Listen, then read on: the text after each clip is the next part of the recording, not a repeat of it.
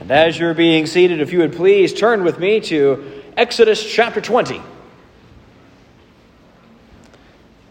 Exodus chapter 20. We will be in verses 8 through 11 today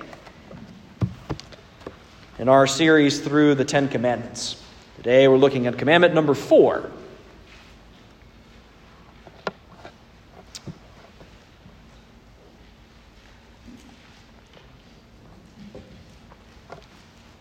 Exodus chapter 20, starting in verse 8.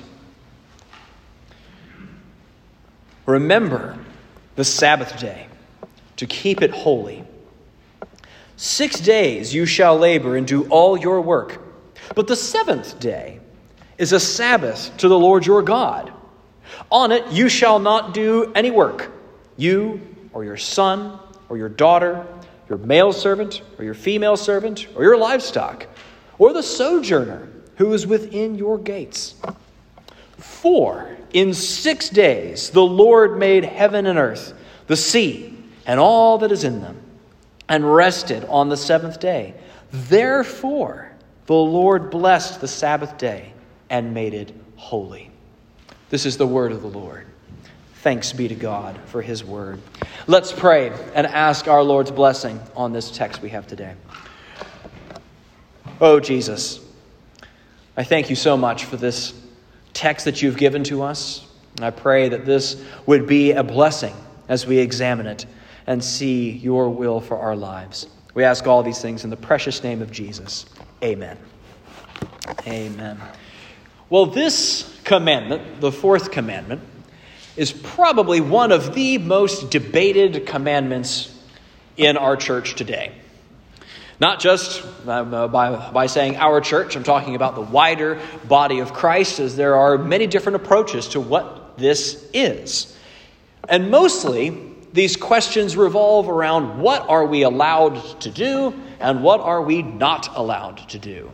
A lot of times we're looking for some sort of list as to these are the things that we're supposed to do on the Sabbath day. This is what we are not supposed to do.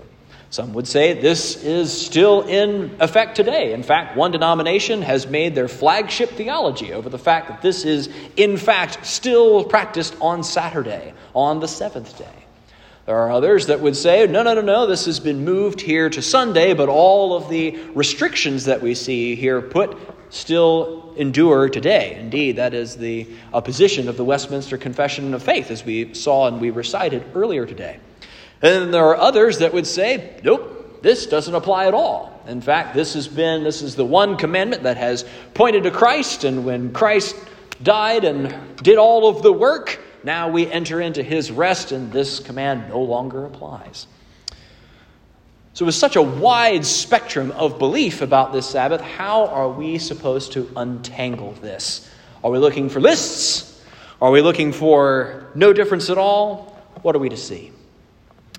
I think looking for a list misses the point. And I'll tip my hand early. But I don't think that this commandment is the only one that has disappeared. I don't think this is something that has vanished and we now today only have 9 commandments instead of 10. So how do we find this balance? Well, I hope that we'll be able to find that as we look in our passage today. As always, I have 2 points for us to consider. As you can see those in the back of your prayer guide tucked into the bulletin there. The first point is that we are freed, and I use that word purposefully. We are freed to work and to rest. Point number 1. And point number 2 is that we are freed to worship. We are freed to worship. So we're going to take a look at this command today. So first, we are free to work and rest. And note that I mentioned that we are freed to work. This is something that we often miss. Indeed, I didn't notice until my deeper study of it this week, that there are actually 2 commands here. And that we are not only to rest, but we are also supposed to work. Look what it says here in verse 9. We'll come back to verse 8 in a second. Verse 9 says, 6 days you shall labor and do all of your work. This is something where we are called to work diligently. Now, does this mean that we have to work all day, every day at our jobs here on the 6 days? No, but what this is saying is that we are given 6 days in order to do what we need to do. It implies there are things for us to do. Indeed, Ryken had put it, we are God's people, and God is a worker. Indeed, that's what we see in the first account in Genesis. What is God doing? He is at work. He is creating this planet. When Adam and Eve were placed into the garden, they were placed in there to work and do. Work is not a result of the curse, as some might think. We were not living in some idyllic world where Adam and Eve sat back and fished all day, but this was something where they were to cultivate the world that was around them. Work is not a curse, but is indeed a good thing, not a result of sin, because God himself is involved in it. In fact, later on in one of the passages about the Sabbath, I think it's in John 5 or 6, where Jesus says that my Father is at work, and so am I. So there is this call for us to work, but there is also a call here in verse 8, which is to rest, that we are to stop. And the organizing principle is this Sabbath day. You can see everything about this commandment is built around this one day. Work diligently this 6 days. Why? Because you have a day that is meant to be set apart. A day that is meant for rest. In fact, that's what the word Sabbath means. It means to stop, cease, to rest. Indeed, this is God's own pattern. Look with me into Genesis chapter 2, because this is where the scripture of Exodus 20 is pointing back to. We can see Scripture interpreting Scripture. Exodus as a commentary on Genesis, unfolding more of these implications from earlier texts. It says here back in Exodus 20, it points back to this in verse 11. For in 6 days the Lord made the earth and sea and all that is in them and rested. That's what we see here back in Genesis 2. Starting in verse 1. It says, thus the heavens and the earth were finished, and all the hosts of them.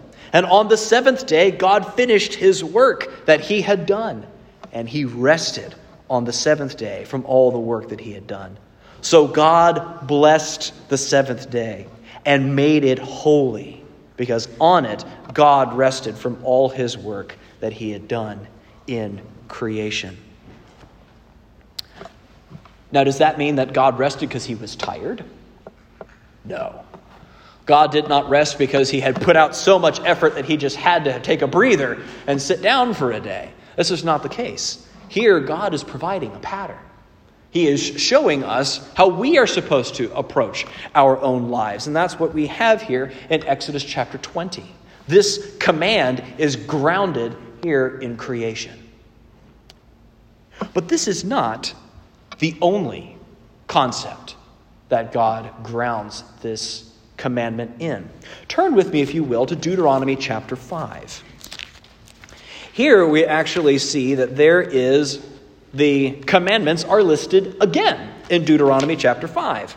Now, we've not looked at the commandments here because in Deuteronomy 5, up to this point, they've all been worded the same, or with any really one or two words minor difference. But this is the first time where we see a difference in how this particular commandment is talked about. Note, if we keep your finger in Exodus 20, because we're going to be going back and forth from Exodus 20 and Deuteronomy 5, note that in Exodus 20 it says to remember the Sabbath day, to keep it holy. That doesn't just mean, oh, yes, Saturday exists. It means to remember and to act on this information. We are resting on the 7th day because God rested on the 7th day.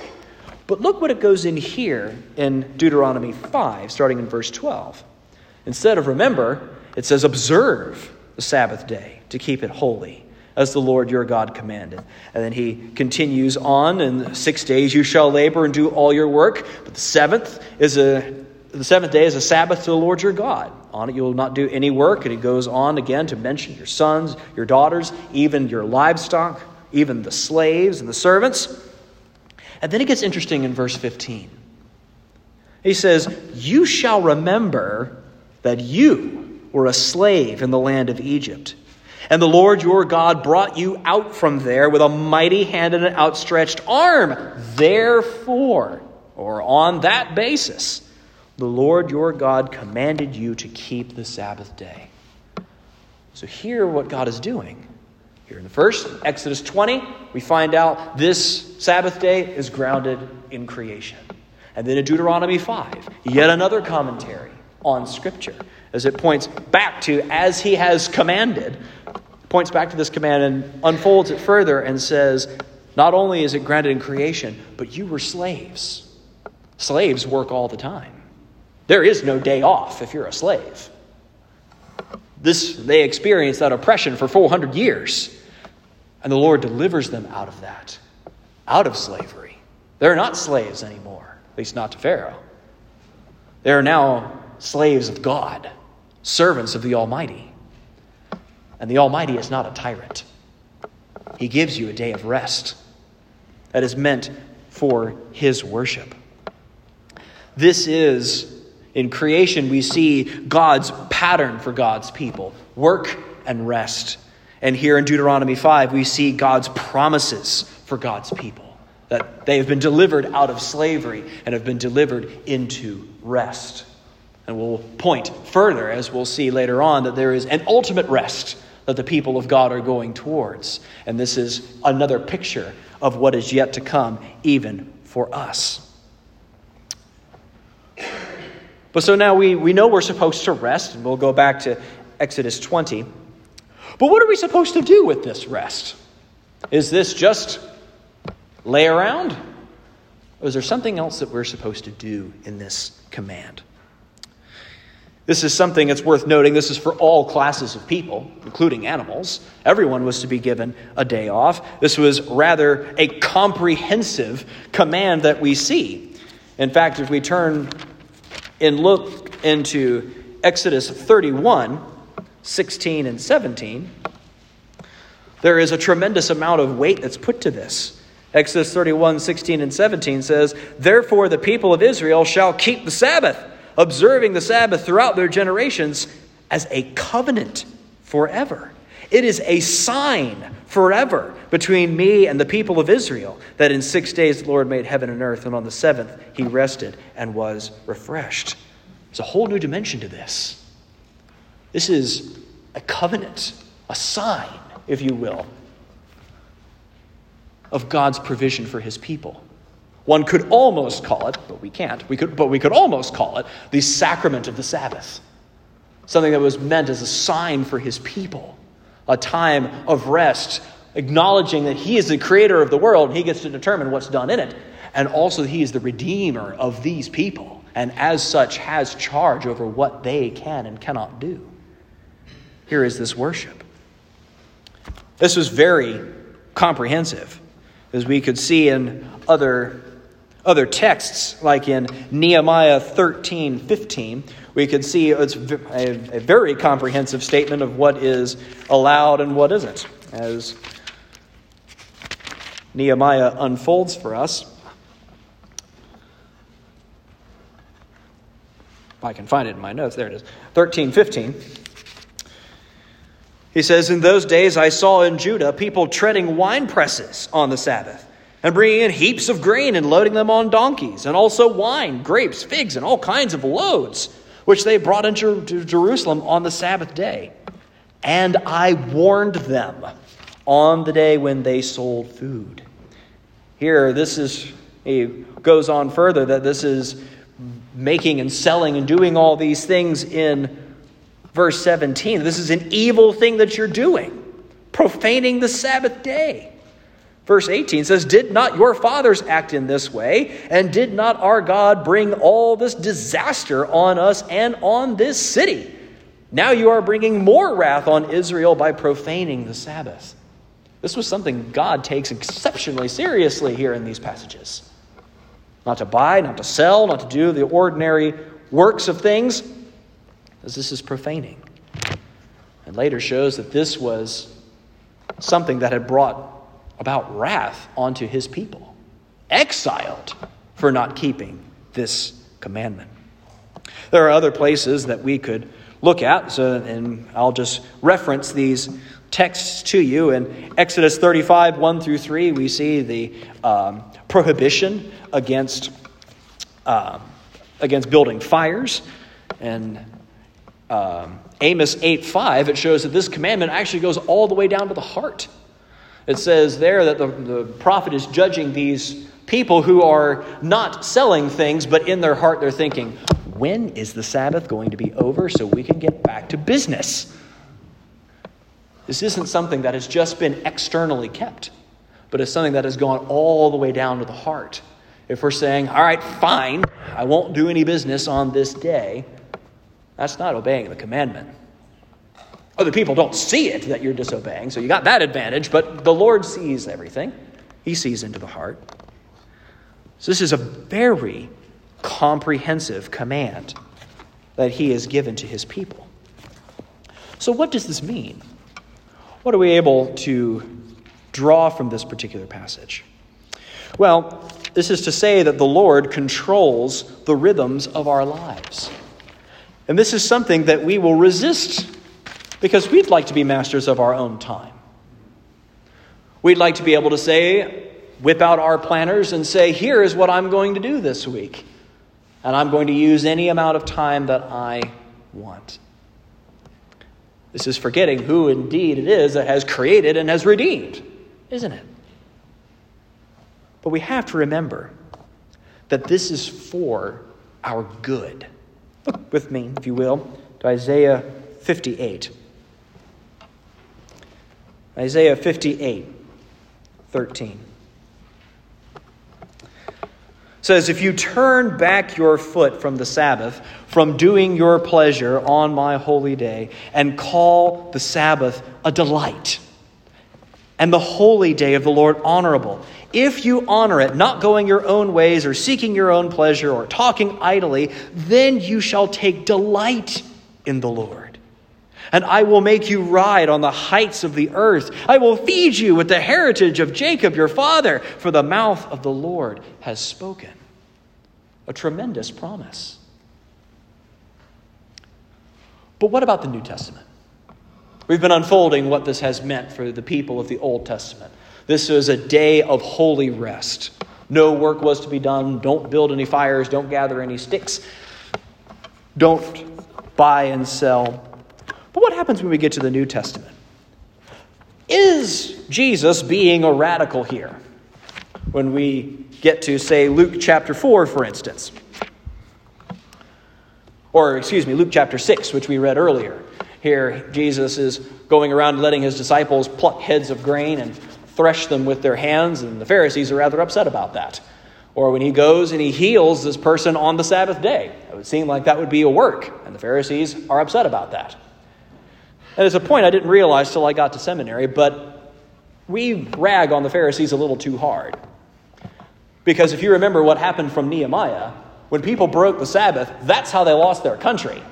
That's how they got put into exile. So you can imagine the Pharisees are probably getting a little nervous when this guy who's really, really popular seems to be undoing Sabbath commands. It's worth noting their approach. But is Jesus a breaker of the Sabbath? And the answer is no. In fact, as DeYoung had put it, that the New Testament goes out of its way to show that he did not break any of those commandments. We see in Matthew chapter 5 where Jesus talks about that I have not come to destroy the law, but have come to fulfill it.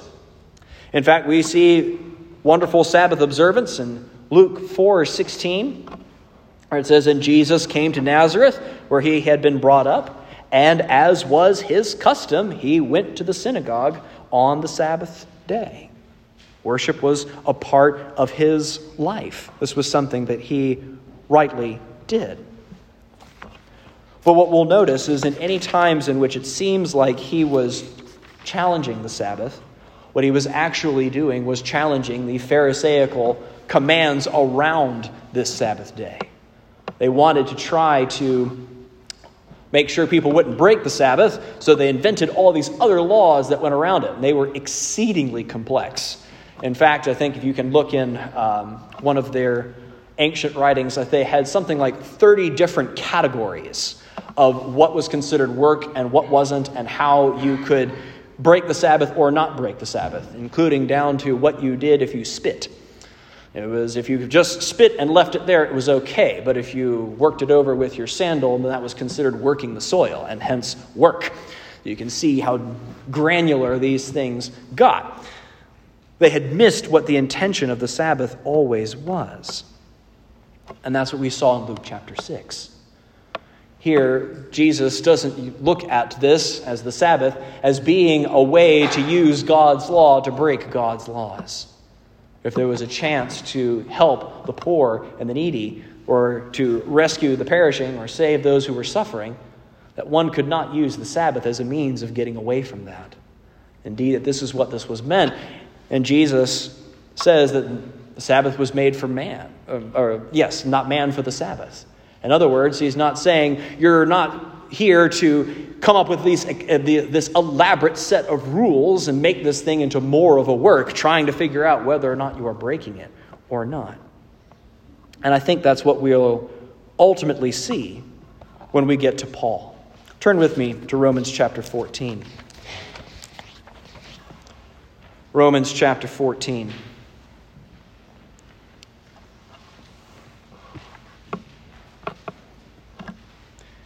Here, Paul is speaking. Now we are post-cross. We're in a new covenant. What does this mean for the Sabbath?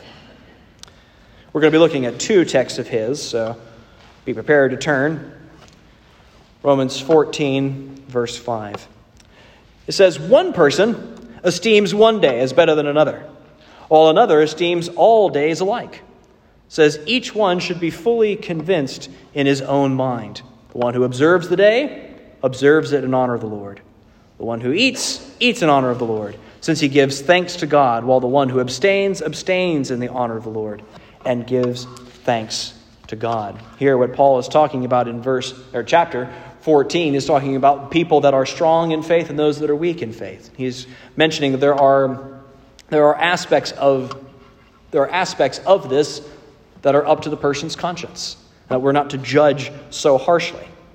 But it can be kind of confusing as to what he's talking about. What does he mean by one day better than another? Some have thought about, what he's talking about is this mixture of Jewish and pagan holidays that are together. He's not getting rid of any of the feasts or any of these other things. He's talking about this mixture of pagan holidays.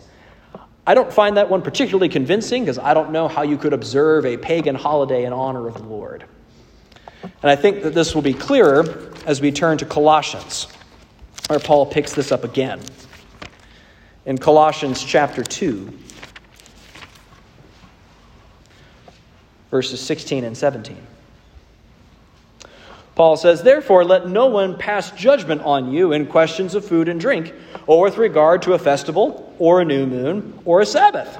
These are a shadow of the things to come, but the substance belongs to Christ."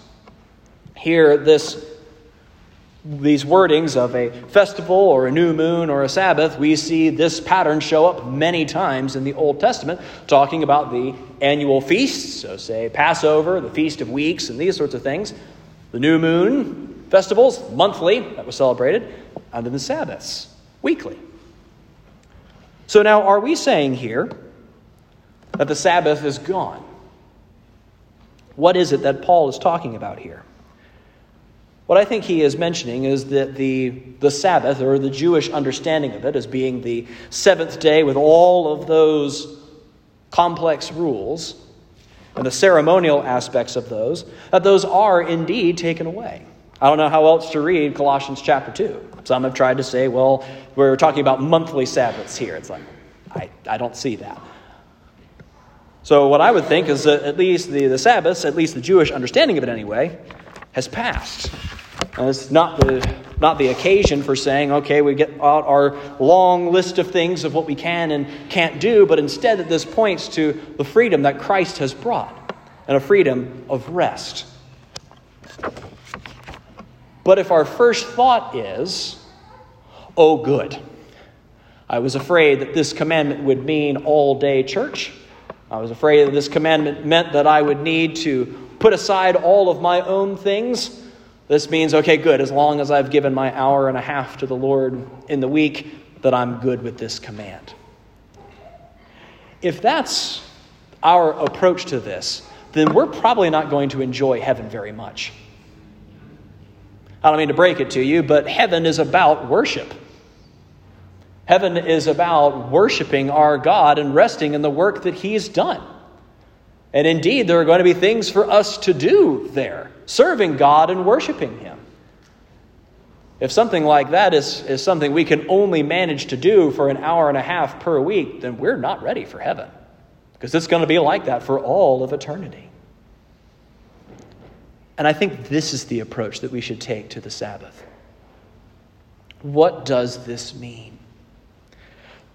So this wraps up our first point. We're freed to work and to rest. It's the pattern that He's given to us.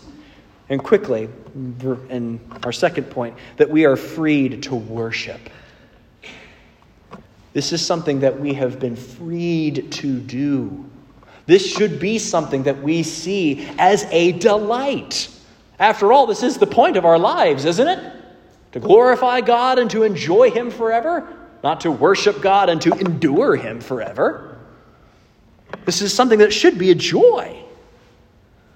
And this is, while this is not the Saturday Sabbath anymore, I think we can see a pattern in the New Testament that would indicate it's been moved to Sunday. Because what did the people do? Look in, I know we're going into lots of places in Scripture, but it's good. In Acts chapter 20, in verse 7, it talks about on the first day of the week, when we were gathered together to break bread, Paul talked with them, intending to depart on the second day. And he prolonged his speech until midnight. No matter how long my sermons have gone, it's never been that long. But here we see this expectation. First day of the week, gathering together, breaking bread, the Lord's Supper, and preaching. We see this again in 1 Corinthians 16:2, when Paul is talking about bringing a collection together. It says, on the first day of every week, each of you is to put something aside to store it up. This is taking of a collection that Paul was going to come and collect and take to the poor. It was the expectation that this was going to be the continued pattern of the church. But why? What changed? What indeed? What changed was Christ. Christ lived the perfect life that we should have lived and died on the cross for all the sins that we committed, and then went into the grave and then rose again on the first day of the week. What we see here, and this is from various commentators, all pointed to this, is a repetition of what we've seen in Genesis and in Deuteronomy. When Jesus comes out of that grave, He recreates our world. All of a sudden, we are now no longer guilty people. We have been renewed. We have been recreated. And we have been redeemed. The same things that we saw in Genesis are repeated here in Christ's resurrection. This is a new world that we have been given. And as such, we can celebrate that. That's why it's called the Lord's Day. If you were with us in Sunday school, we saw in Revelation chapter 1 that that's when John had his vision. It was on the Lord's Day. Something that clearly there was some sort of set aside time for the church. So while I think elaborate lists of do's and don'ts misses the mark, what I think does apply is recognizing what is it that's happened for us. What is it that we do? We're still called to worship. Substance of that has not been lost. We see in Hebrews chapter 10, verses 24 and 25, telling us to not forsake the assembling of ourselves together. This is not Sabbath free-for-all, or Sabbath as we would like it, or as one commentator put it, mixed Sabbath. Have Sabbath exactly the way that you would like. That's not our goal. Instead, I think our goal should be something like what Augustine had come with. His commentary on this, at least in Colossians 2, says, a person is not to be judged on their keeping of festivals or their food laws. On the other hand, he must receive, embrace, and observe without any reserve those commandments in the law which help to form the character of the faithful. And whatever progress he makes in them, he must not attribute to himself, but to the grace of God by Jesus Christ our Lord. What is Augustine saying here? Almost called him Augie. What is he saying here? That we should not hesitate to take advantage of anything that we can to grow in our relationship with Christ. And this here, gathering together to be stirred up to love and good works, it says in Hebrews chapter 10, to hear the word being preached, to hear each other sing and to confess the faith together, this is going to grow you. And we neglect that at our own peril because we are commanded to do so. We're commanded to be here and to take advantage of this. But that's not an occasion for pride. Look what it says in that second bit. Any progress that we make, it's not because I'm a better Sabbath keeper than anybody else. No. Any progress that you make, that's the grace of God. But we use these things that he's given to us. These are gifts. I remember I saw a commercial. I forgot what the commercial was even for. But it's a guy who's clearly new to the gym. And he comes and is rather overweight, steps up onto the scale, and the number comes up. He has this look of determination. He sees he's going to lose weight. Steps off of the scale and makes one jogging lap around the gym. And exhausted, climbs back up onto the scale to be shown the same number. And he looks at it with confusion and whacks the side of the monitor as if this was going to give him the number that he actually should. Look at all this work that he's put in this one lap around the gym. This is how we often approach our spiritual life. I'm going to take a lap around the gym. I'm going to pray over meals. I'm going to spend 10 minutes reading my Bible in the morning. And if I can make it to church, I'll make it to church.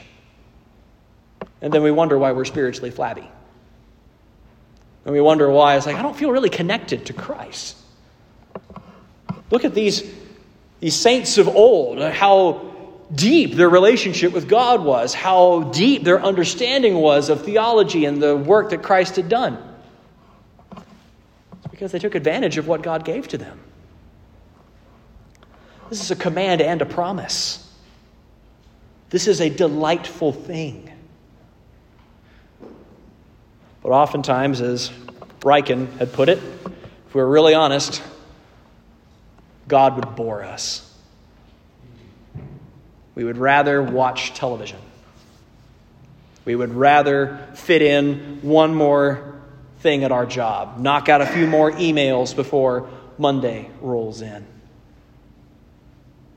What does that say about how we actually view our relationship with God? Or the hearing that perhaps maybe the Sabbath doesn't apply anymore fills us with a little bit of hope because maybe we'll be able to do what we want to on Sunday. If that's our heart, that's not something that we can change on our own. That's something where we need the gospel. We need to be reminded of what Christ has done for us and how he has delivered us out of a slavery far worse than what the Israelites experienced in Egypt. Our slavery to sin was going to take us to hell, and he's brought us out of that. We need to believe the psalmist when he says in Psalm 16:11 that there are pleasures at your right hand forevermore. In the presence of God, there is joy. And we say, it's like, well, I don't really feel that. Well, perhaps we need to spend some Sabbaths. Try it out. This is not to say I'm not going to give this elaborate list. Yes, you can watch TV. No, you can't. You can take a nap. No, you can't. I think that misses the point. If this is something that draws you closer to God, then by all means do it. Sometimes if you have been working diligently all 6 days, sometimes you need a nap. That's okay. Naps affirm that God is in control and the world can be without us for a little bit. When I'm not visiting or having lunch or something like that on a Sunday, sometimes I will lay back on my bed and we'll start up a gardening show and one or two of us will fall asleep. But the point of this is to draw closer to Christ. Whatever it is that's done. However you can do that, do that. Don't make Sunday something that you fit in, but make Sunday something that you fit the rest of your life around. What a different world this would be, and what a different perception the world would have of Christians if on Sunday it was, no, we don't do these other things here on Sunday because we're here to worship God. And then when we're finished worshiping God, we come out and we do good things for other people because that's what Jesus did. And if every Sunday was a time in which people knew that they could count on the charity of Christians, because there'd be people that were out to do those things, what a witness that would have to the rest of the world. What might that be? So to sum everything up, what's our take-home message? You as a Christian, you have been freed up to use Sunday to get closer to God. That's a gift. It's not from an elaborate list of do's and don'ts, but a lavish outpouring of God's grace to you. Take advantage of this wonderful gift that you have been given. A command to rest. Don't turn Sunday into a minefield of things that you can and can't do. But instead, use Sunday to rejoice in your Savior. And I think by doing that, you will obey this fourth commandment in the way that it has been intended. This is a blessing. This is a good thing. And as we grow in Christ more and more, this will become more and more of a joyous thing. Sanctification, as I had heard one person put it, sometimes sanctification works like going to sleep. When you're going to sleep, if you stand up and have your eyes open, you're very unlikely to go to sleep. But by practicing the things that go to sleep, lying down and closing your eyes and breathing slowly, you'll find yourself going to sleep. And in a lot the same way, when we're obeying God's commands, does it feel natural? No, not usually. We're sinful people. Those things have to be peeled off. But as we practice those things, we'll find ourselves becoming holier and holier. And those things that we used to think were a massive inconvenience of our own time turned out to be the most treasured parts of our entire week. That if anything, we just regret we haven't spent more time in this way that He's given to us. Sunday is a gift. It points to the gift that we have been given in Christ, and ultimately points to the rest in which we are all going to. Sunday is worship practice for the times in which we will get to spend with all of eternity in the presence of God and joy forever. Let's pray. Oh, Jesus, we thank you for this time that you've given to us. I pray that you would use this passage to draw us closer to you. Not to look at this as something where we can clobber other people over the head with, or something that we turn into a man-made list of things to do and don't, but to turn this into an opportunity to get as close to you as we possibly can. Lord, we ask all these things in the precious name of Jesus. Amen.